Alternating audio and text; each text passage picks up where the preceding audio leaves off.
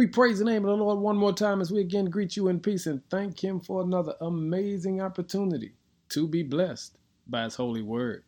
The word for the day is, don't forget to rejoice. In Philippians chapter 4, verse number 4, Paul says, rejoice in the Lord always. Again, I'll say it, rejoice.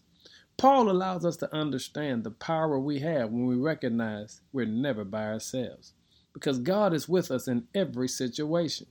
He wants us to understand, since God is with us, no situation is insurmountable. He allows us to know that we have a gift that came from God. And on today, we celebrate God for just being God and for His gifts. His gift is the secret to humanity. It is the mother. He allows us to understand that we ought to always celebrate the fact that God blessed us with what I call His secret sauce, and that is the mothers in our lives. And so today, we lift God up and tell Him thank you. Paul says, rejoice, which is to say, rejoice.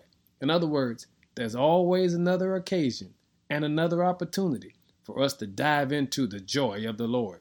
So today, Lord, we give your name the glory and thank you for this joy as we rejoice in the fact that you've given us a big mama or my dear or just the young lady next door that have always poured in our lives. So here's what Paul says to you and I.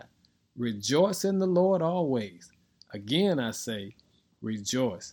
Hey, mothers, we love you and thank God for you. In Jesus' name, amen.